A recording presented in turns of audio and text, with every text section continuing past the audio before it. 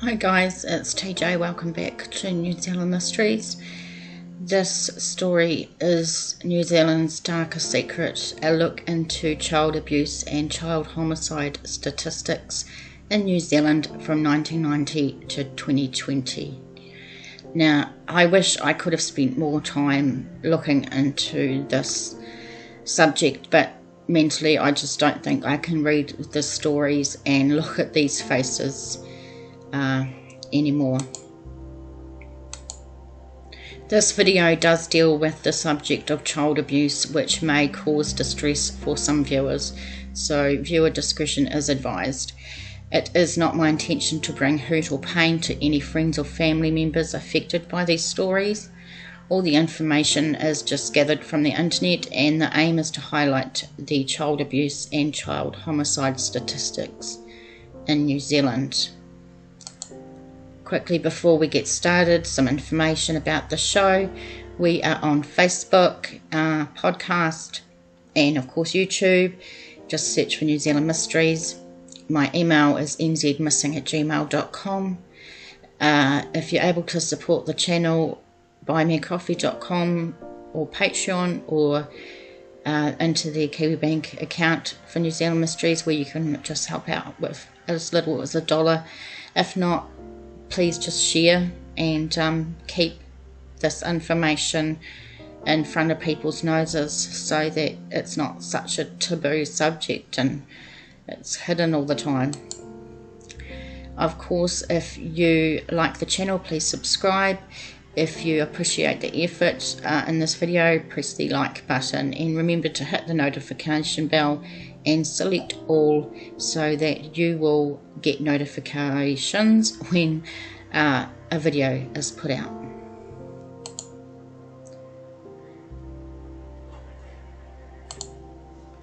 On the 29th of January 2020, a 4-year-old child in Flaxmere was beaten so badly that part of his brain died.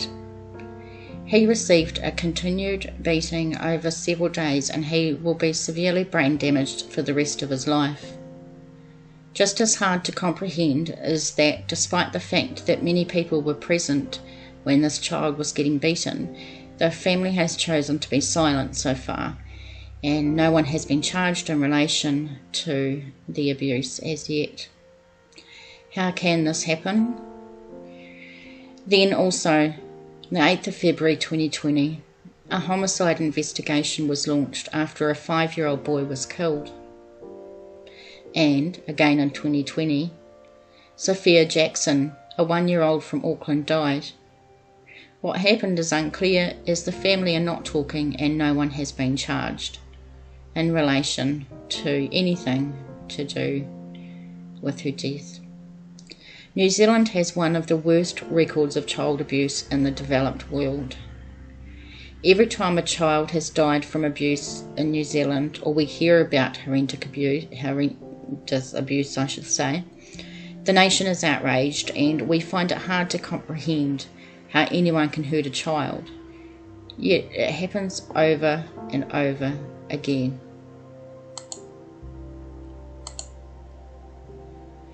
This is Delcelia Whitaker. She died in 1991. She was just 2 years old. This is one of the worst cases of child abuse in the country. Delcelia died of peritonitis caused by blows to her abdomen. She also suffered from severe malnutrition, a broken jaw, and burns to 15% of her body, and many other injuries. Delcelia's mother and her mother's partner, who lived in South Auckland, were charged with the murder of the 2-year-old. A jury found them guilty, and both were sentenced to 16 years in prison.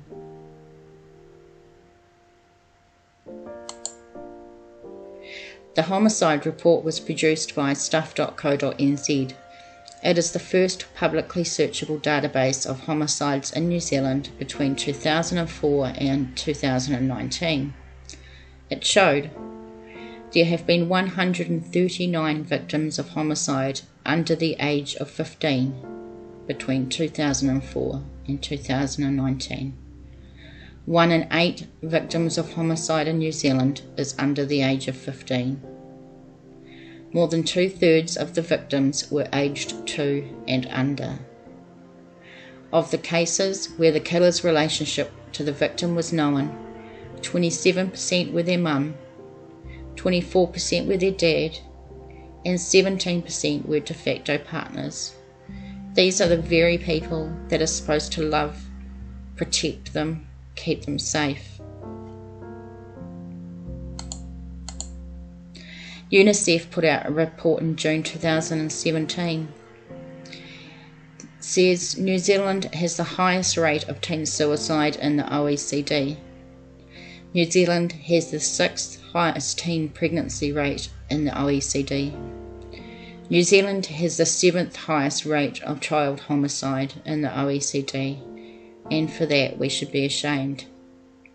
On average, 1 child dies every 5 weeks in New Zealand. In an 11-month period between the 1st of January 2019 and 30th of November 2019, 11 children and young people died as a result of homicide in New Zealand. Chris and Crew Kahui were aged 3 months when they died in 2006. Their father was charged with their murder but was acquitted in 2008. A coroner's inquest was held in 2012 and it made the following findings. The boys died while in the sole care of their father. That the traumatic brain injuries suffered by Chris and Crew were incurred by them whilst they were in the sole custody, care and control of their father. Their father cannot be tried again unless compelling new evidence is uncovered, and to this day he has not been tried again, and neither has anybody else. So no one has been held accountable for the death of these 2 babies.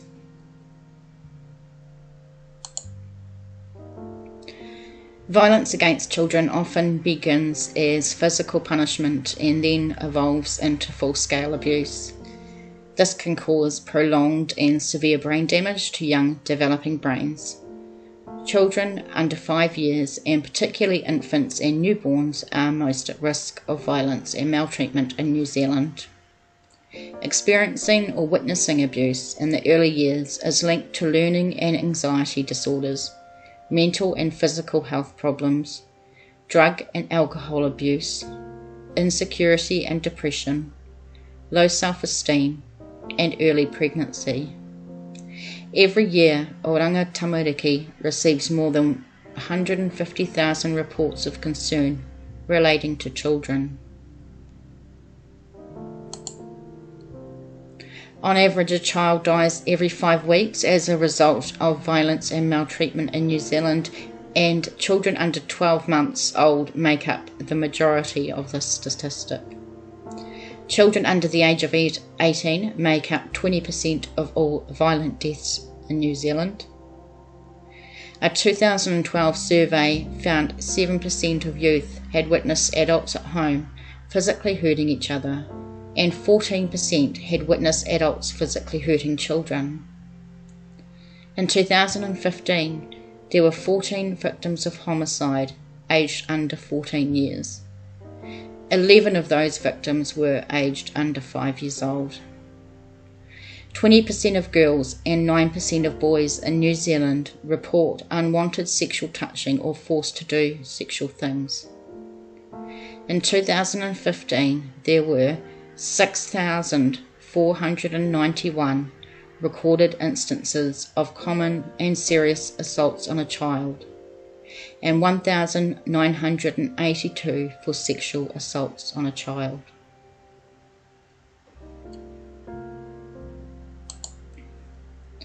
This is Moko. He was 3 years old when he died in 2015. He suffered from some of the worst child abuse seen in New Zealand. The soles of his feet were the only part of his little body that were not bruised and beaten. His mother and her partner were sentenced to 17 years imprisonment with a minimum sentence of 9 years, the highest sentence imposed in New Zealand for the manslaughter of a child. After his death, the nation was outraged and vowed that this would not happen in New Zealand again. There are 14,000 substantiated findings of child abuse every year in New Zealand. Police respond to a domestic call-out every 7 minutes. Out of all family harm investigations, approximately 1/3 occur in the Auckland region. More than half of child victims are killed by a parent or caregiver. Car crash is the most common cause for 15 to 17-year-old victims, which I'm not covering here but will do in another video. Alcohol is a factor in nearly 1/3 of homicides in New Zealand. Māori are the ethnic group most disproportionately represented, accounting for 44% of offenders. Poverty and deprivation appear to be the driving force behind the statistic. 10 times more homicides occur in the most deprived neighbourhoods than the least deprived, and there are many more Māori living in deprivation. And this information is from stuff.co.nz. So what is being done to try and do something about this issue? The New Zealand Police say family harm, of which family violence is a subset, is a far-reaching social issue in New Zealand.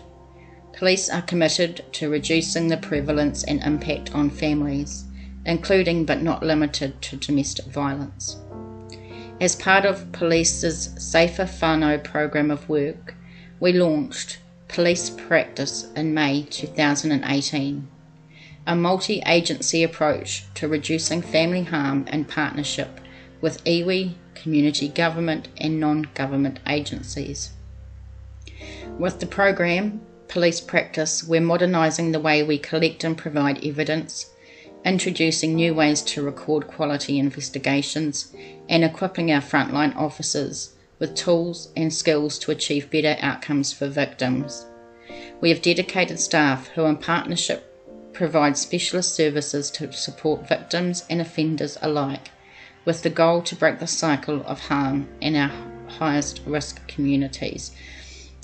I guess that this was only launched in May 2018, so it's going to take at least a few years before we find out whether it makes a difference at all. However, the police did give us a statistic of how many family harm investigations are conducted in New Zealand. In 2016, the total number of investigations was 118,926. That rose to 121,762 in 2017 and jumped again in 2018, where the total number of family investigations was 133,022. This is Nia Glassie. She was 3 years old when she died in 2007. She suffered from horrific ongoing abuse and beatings that equated to torture. Nia lay in a coma for 33 hours before medical help was requested. 5 people were charged with offences relating to assault, murder, manslaughter and failure to seek medical help. 2 were given life with a non-parole period of 17.5 years. Her mother was sentenced to 9 years for manslaughter. I have no more words. The Ministry for Vulnerable Children, Oranga Tamariki, was established as a new standalone ministry in April 2017. It was formed from Child, Youth and Family, the Children's Action Plan, Community Investment, and other parts of the Ministry of Social Development, bringing all of these services for children together in one ministry. On their website they say they are a ministry dedicated to supporting any child in New Zealand whose well-being is at significant risk of harm now or in the future. And they describe they're introducing a new way of doing things the Oranga Tamariki way. They also recognise that it's a journey. We understand the long-term impact of our actions today. It's important that we take the time to get things right. It will take 4 to 5 years for all the new services, systems and processes to be in place. We're working closely with a wide range of agencies, organisations and individuals, including young people and caregivers, and together we'll create a better way of doing things. We will question, is this working? And if it's not, we will change it.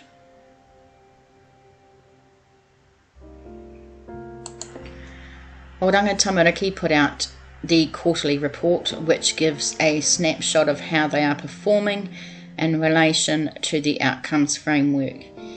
It allows us to see how children and young people move through the system, supported by dedicated services. The latest report covers the 12 months to the 31st of March 2020, so that's not long ago.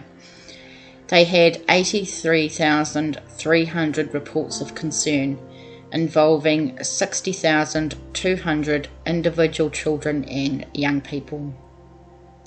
There were 42,800 assessments or investigations carried out, involving 35,800 individual children and young people. And I see something there, and you've probably all seen it. Only half of all the reports of concern involving children and young people were assessed or where investigations were carried out. Only half. So what happens to the other half? There were 1,100 entries into care. As the 31st of March 2020, there were 6,100 children and young people currently in the care and protection custody of the Chief Executive. And I've got a couple of statistics about those, but I put it into a chart, which will make it easier. Let's look at that. So the gender of those children in care: female 47% and males represented 52%. The ages 0 to 1 year old only 7%, which I think is very low considering how many under that age are harmed. 2 to 5 years old 22%, 6 to 9 years old 24%, 10 to 13 years old 23%, and 14 years plus at 24%. We have ethnicity: Māori 58%, Māori and Pacific 10%, Pacific 6%, and other 26%. So we definitely see that Māori are sort of the biggest there with 58%. And I've just noticed that this one here about the age does not look right, so I will go back to here. 7% were aged 0 to 1 years, 22% aged 2 to 5 years, 24% aged 6 to 9 years, 23% aged 10 to 13 years, and 24% aged 14 or older. I do not know what happened to my pie, but that's okay. A Pahia Tua toddler suffered in pain for hours while his carers callously did nothing to seek help for him before he finally succumbed to his injuries. Ashton Cresswell, aged 4, died on April the 6th, 2017, having suffered blunt force trauma that tore his intestine. He also had a head injury that was similar to those people suffer in car crashes or when a baby is shaken. He also had 65 bruises of various ages all over his body, including his head. Ashton's mother will spend 3 years and 11 months in jail, and her partner 4 years and 1 month behind bars, and that was just, it was not in relation to what killed him. So there was no evidence either of the pair caused the injuries that killed Ashton. He could have been saved if they had given him medical attention in a timely manner, and that was the charges.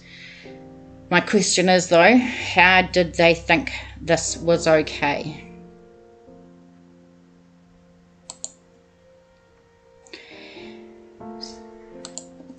What is happening in New Zealand? Why does abuse keep happening to our children? Why do these children get hurt so often? I just don't know. New Zealanders make a loud and angry noise every time a child is hurt or killed. Yet in most cases there is this code of she'll be right mate, a code of silence. And also this pack mentality. We hear of so many stories where it's not just one or two people, it's 3 or 4 or 5 people doing this. These babies and children can suffer from abuse for days, months and even years, and family members and neighbours turn a blind eye, and I don't know why. Some abusers and killers of our children suffer from mental health issues. How do we find these people and provide support and help before things go too far? The police, the government, Oranga Tamariki, and lots of other social agencies have put in measures to combat these horrific statistics, yet it continues. So what is the answer? And we know that the police have put in their program and Oranga Tamariki has been formed, and it's going to be some time before we see whether these programs make a difference. But I think it's New Zealanders, Kiwis, that have to make the difference, something in their mentality. Would you look the other way if a family member or neighbour was disciplining their child physically? Really, would you? Or would you think, it's not my business, I'm not getting involved, she'll be right, which seems to be what most New Zealanders seem to do.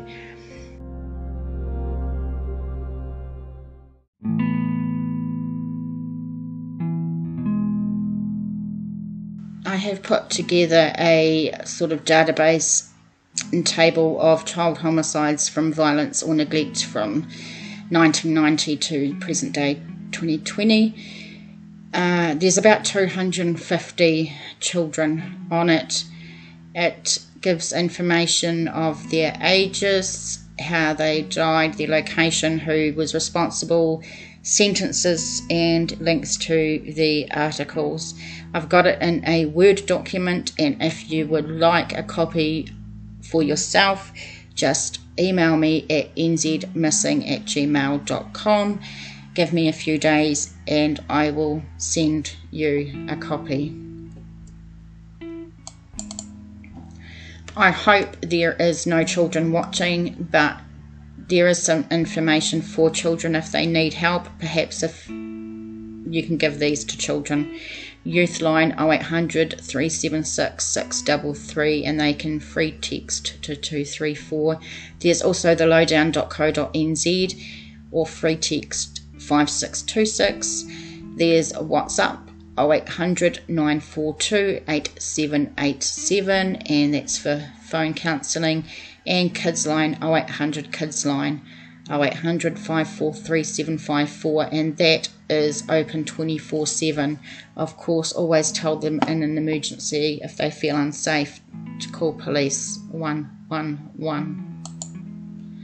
For parents, family, friends, whānau, a couple of things here. I'm only going to read a couple out, but I'm going to put everything in the description box below and on the website. If you need to talk, free call or text 1737 anytime for support from a trained counsellor. Lifeline 0800 Lifeline, or free text help to 4357. The Alcohol and Drug Helpline 0800 787 797. Are You OK? Family Violence Helpline 0800 456 450. For migrant or refugee women living with family violence 0800 742 584. Shine 0508 744 633, which is a confidential domestic abuse helpline, and there's a couple more there. As I say, they will be in the description box below and on the website. And please, I urge you, if you think you need help, make that call. violence is not okay, and everyone needs help at some stage. If you believe a child is in immediate danger, call the police on 111, or you can contact Oranga Tamariki on 0508 326 459, or email contact@ot.govt.nz. Please don't think she'll be right and it's not your business. Get in touch if you think a child or young person may be unsafe or in danger of harm, suffering from ill treatment, abuse or neglect. Or if you're not sure if you should be concerned and want advice or just to talk things through, a social worker will work out how urgent this is and the best thing to do next. So I urge you, give them a call. Before I thank my sources, I want to thank you guys for being with me for the last half hour. I know some of these statistics and stories are hard to hear. I know that at this time there's a lot of protests going on in the world, some really loud ones, and it is for very good reasons. But where are the protests for this? Where are the protests for these children? We make such loud noise and we go mad every time it happens, but then it just dies down and no one talks about it, and it happens again, and then we go mad and then it dies down and no one talks about it. It's like its own revolving circle, you know. It's just not good enough. Why do New Zealanders have this attitude of it's not my business, I'm not getting involved, when we're supposed to be looking out for the most precious, the youngest of our babies, the future of our country, of the world? And if we're not going to stand up for them, who is? Thanks to stuff.co.nz, the NZ Herald, crime.co.nz, tvnz.co.nz, the University of Waikato, For the Sake of Our Children's Trust, unicef.org.nz, childmatters.org.nz, rnz.co.nz, New Zealand Police, scoop.co.nz, and orangatamariki.govt.nz. Thank you to all you guys watching or listening. I'm going to take a 2-week break. This has been quite a stressful, I've just spent many hours looking, reading, and it's put a toll on me a little bit. So I'm going to take a break and get into my study, which I've got behind on. But I will see you next time. Thanks so much.